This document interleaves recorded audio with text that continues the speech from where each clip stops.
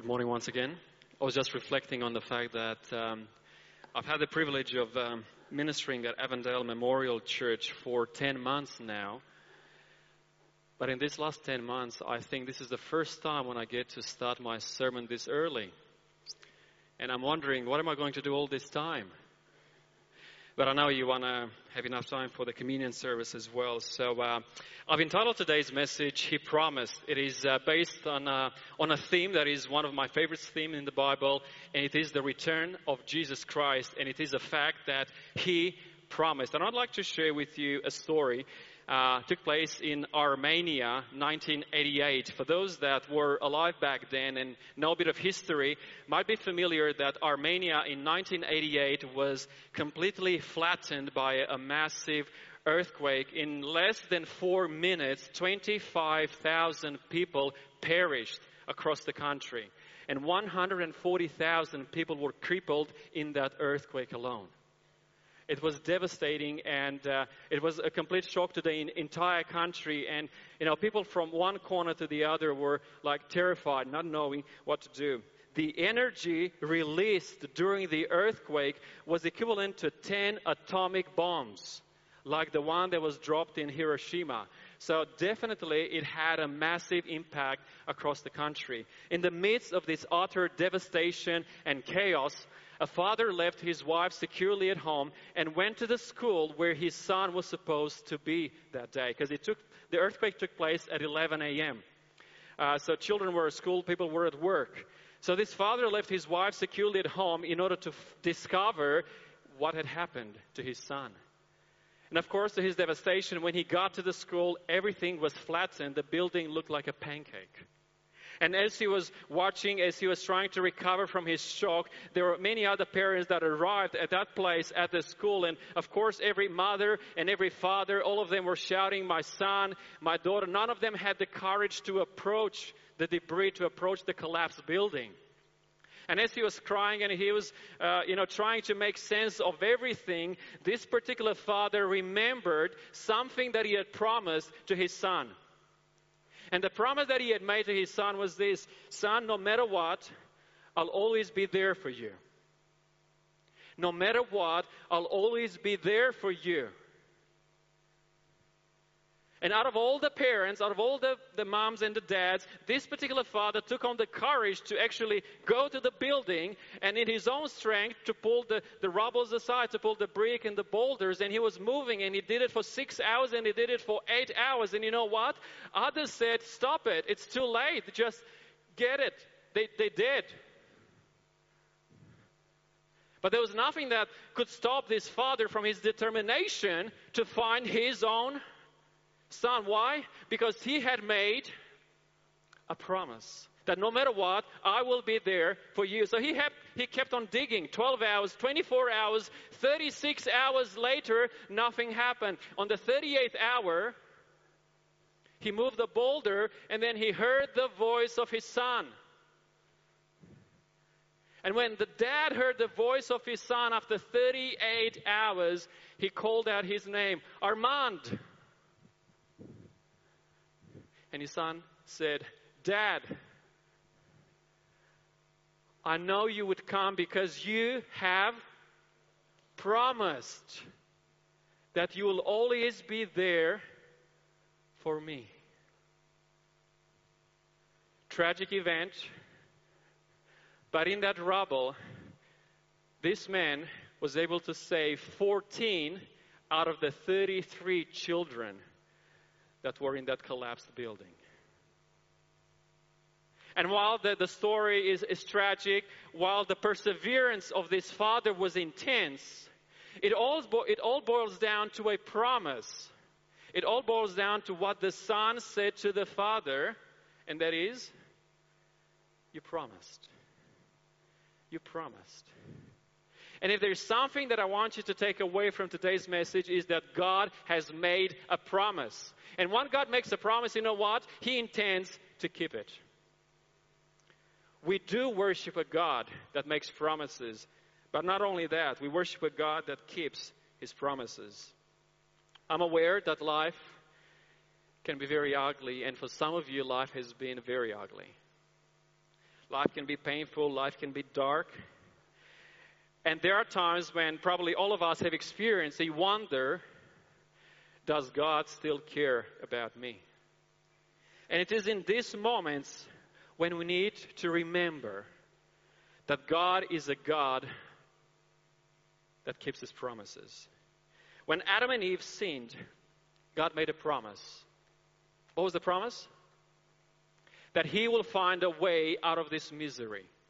And the promise was fulfilled in none other than Jesus Christ Himself.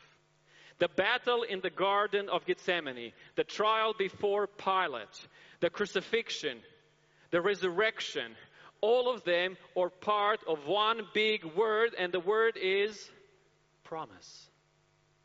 God promised that He will rescue us from this world.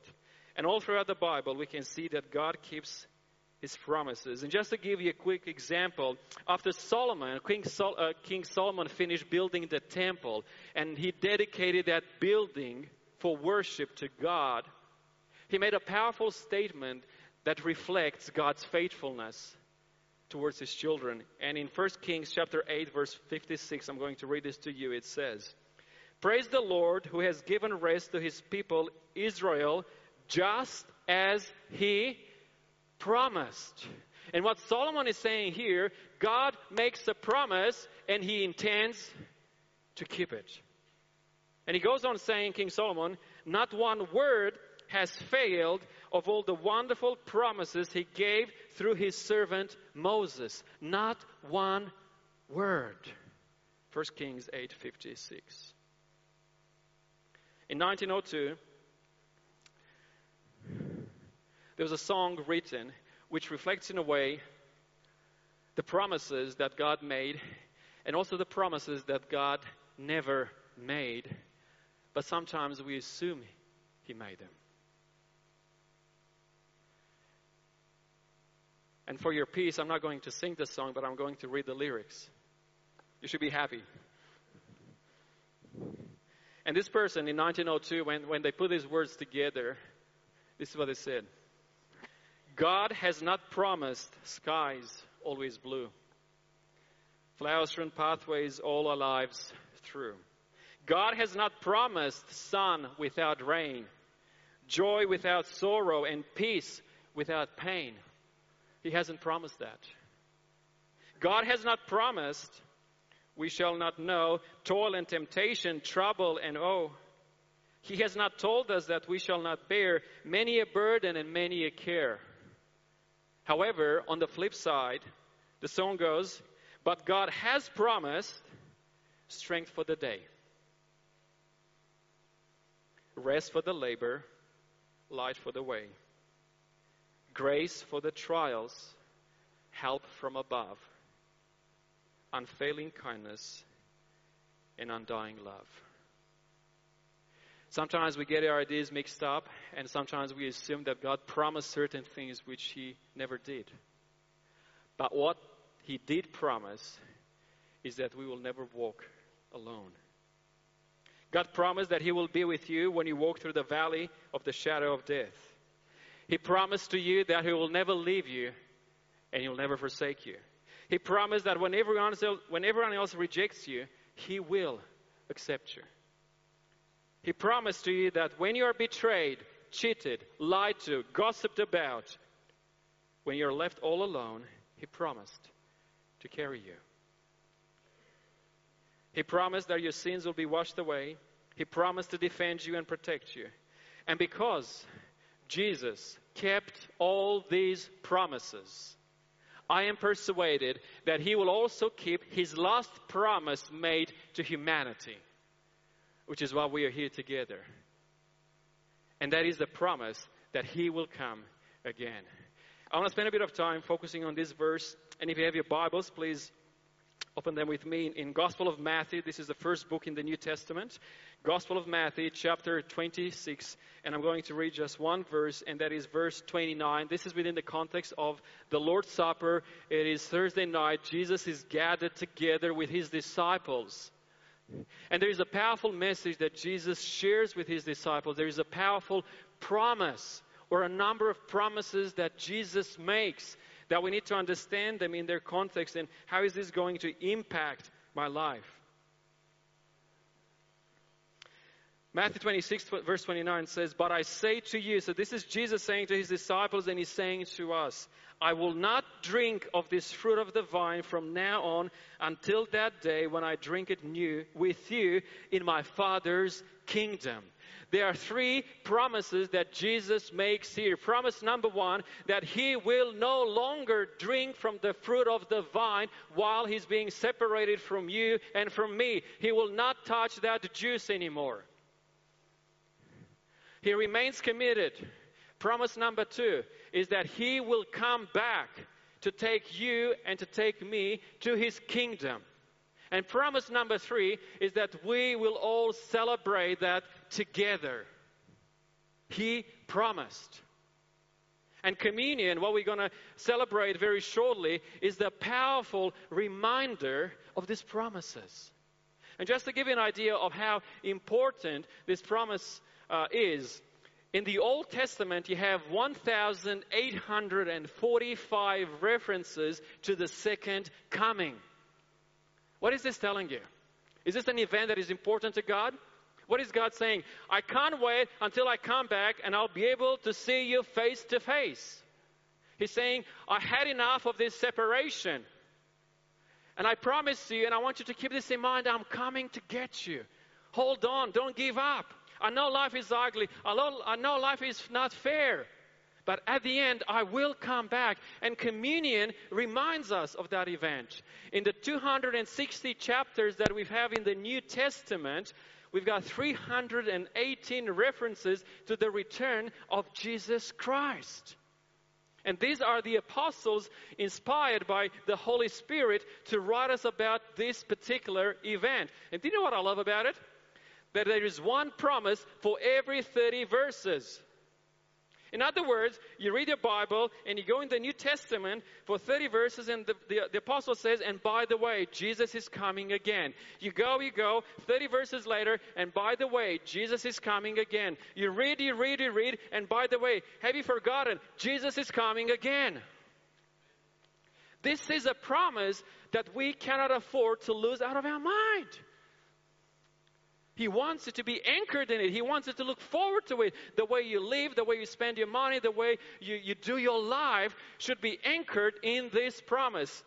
For every single promise that was made in the Bible for the first advent of Jesus, for the first coming of Jesus Christ, him as a baby in the manger in Bethlehem, for every promise, there are 8 regarding the second coming. This is 5, but I think it's 8. I do know how to count. But what is God trying to tell us through the Bible? First coming, powerful. We've got the story of salvation. Salvation was made possible. But Jesus is saying, it's not that I only came and died for you, but I will come and receive you to myself. And this whole thing about the bread and the juice, for me, it's a powerful reminder of this amazing promise that we have from Jesus. And basically, when you think of that stat, every 30 verses, we get reminded, and I'm coming again, and I'm coming again, and I'm coming again. He doesn't want us to lose sight of that. And because he kept all the other promises, you know what? I am persuaded to believe that he will keep his promise as well. We do live in a world of broken promises. Just look at yourself. Sadly, there are times when those whom we love broke their promises towards us. There are times when we broke promises that we have made. Pastors break promises. Church members break promises. Politicians do the same. But God never. God never made a promise that was too good to be true. Did you hear me? God never made a promise that was too good to be true. And there's so much more that I could be sharing, but I need to wrap it up very shortly. I love the way the Bible ends. And I want to take you to this verse in Revelation 22. In other words, it's like Jesus saying, when it's all said and done, this is what I want you to remember. When you finish reading the Bible, when he finished Revelation, when he closed this book, there is one thought that God wanted to remember out of all the thoughts, out of all the information, out of all the knowledge that he have gained from reading the scripture from cover to cover. When it's all said and done, when the Bible finishes, there is one thought, there is one promise that Jesus wants you to remember. And that is verse 20. He who testifies to these things. In other words, he, the one that inspired everything, the one that wrote everything in Revelation, the one who stands behind every statement, he who testifies to these things says. What does it say? What does it say? Surely I am coming quickly. That's his promise. That's what he wants you to remember today. It's very easy to get into this treadmill of life with business and activities and to take our eyes away from one of the most glorious, important, amazing events of human history, and that is his return. When it's all said and done, Jesus wanted to remember one statement: surely I am coming quickly. And the only response that John could have come up with, in Aramaic, sounds like one word, and some of you might know the word. It was Maranatha. That was John's response to Jesus' statement. When Jesus said, I am coming quickly, John, all he could say was, Maranatha. Come, Lord Jesus. Is that still our prayer? Is that still our prayer? This theme of his return is so important that we have embedded in our name, Seventh-day Adventist. We are Adventists because we're looking forward to his return. We do have a message that we want to share with the world because we believe in his return. Every contribution that I make in my tithes, in my offerings for Sabbath school, everything that I do for the church in service, time and effort, I do because I believe in his promise that he will return. And I want to do my best in every single way possible to get someone else with me in the kingdom. Jesus will return as he promised. He will return as the King of kings and the Lord of lords. But the question is, do you know him? That's the question. Do you know him? Do you know him personally? Are you prepared for that event? And let me briefly describe him to you. These are not my words. They're too good to be my words. But let me describe you. This Savior. He supplies strength for the weak. He's available for the tempted and the tried. He sympathizes and he saves. He strengthens and sustains. He guards and he guides. He heals the sick. He cleanses the lepers. He forgives sinners. He discharges debtors. He delivers captives. He defends the feeble. He blesses the young. He serves the unfortunate. He regards the aged. He rewards the diligent. And he beautifies the meek. Do you know him? He is the King of kings. He is the key to knowledge. He is the wellspring to wisdom. He is the doorway of deliverance. He is the pathway of peace. He is the roadway of righteousness. He is the highway of holiness. He is the gateway of glory. I wonder, do you know him? His office is manifold. His promise is sure. His light is matchless. His goodness is limitless. His mercy is everlasting. His love never changes. His word is enough. His grace is sufficient. His reign is righteous. His yoke is easy and his burden is light. He is the King of kings and Lords of lords. I wonder, do you know him? You can't outlive him. And you can't live without him. The Pharisees couldn't stand him. Pilate couldn't find any fault in him. Herod couldn't kill him. Death couldn't handle him. And the grave could not hold him. That's my king. And why wouldn't you want to worship such a king? Why wouldn't you want to worship such a king? And this king is coming to take you and me to heaven. He promised, and He will keep His promise. The question that really begs an answer is, are you ready to meet Him? Are you ready to see Him face to face? Will He be there in the place that He has prepared? Are you planning to be there in the place that He has prepared? And God in His love has made this way, has made the path to salvation so easy that has become known as the ABC of salvation. What is the ABC of salvation? Accept that you're a sinner. You may be here for the first time or for the second time. But if you haven't really opened your heart to Jesus Christ, as in completely, sincerely, and fully, why don't do it today? Why not accept that you are a sinner? Why not believe that Jesus Christ is the Lord? And why not confess with your mouth that He is coming again? And all these three steps, the ABC of salvation, is so simple. And it involves our participation in the bread and the wine. Because when by faith I reach out and I take that piece of bread and I take the cup, what I confess is that I am a sinner in need of forgiveness. That's my confession. And I accept my shortcomings. I believe that it is only through sacrifice that I can have a new beginning. But at the same time, I confess that I'm looking forward to His soon return. Are you looking forward to His soon return, church? There's a song that says, "What a day that will be, when my Jesus I shall see. When I look upon His face, the one who saved me by His grace. When He takes me by the hand and leads me to the promised land. What a day, glorious day that will be." Dear church, today we have the amazing opportunity to be reminded of one of the most incredible events of human history.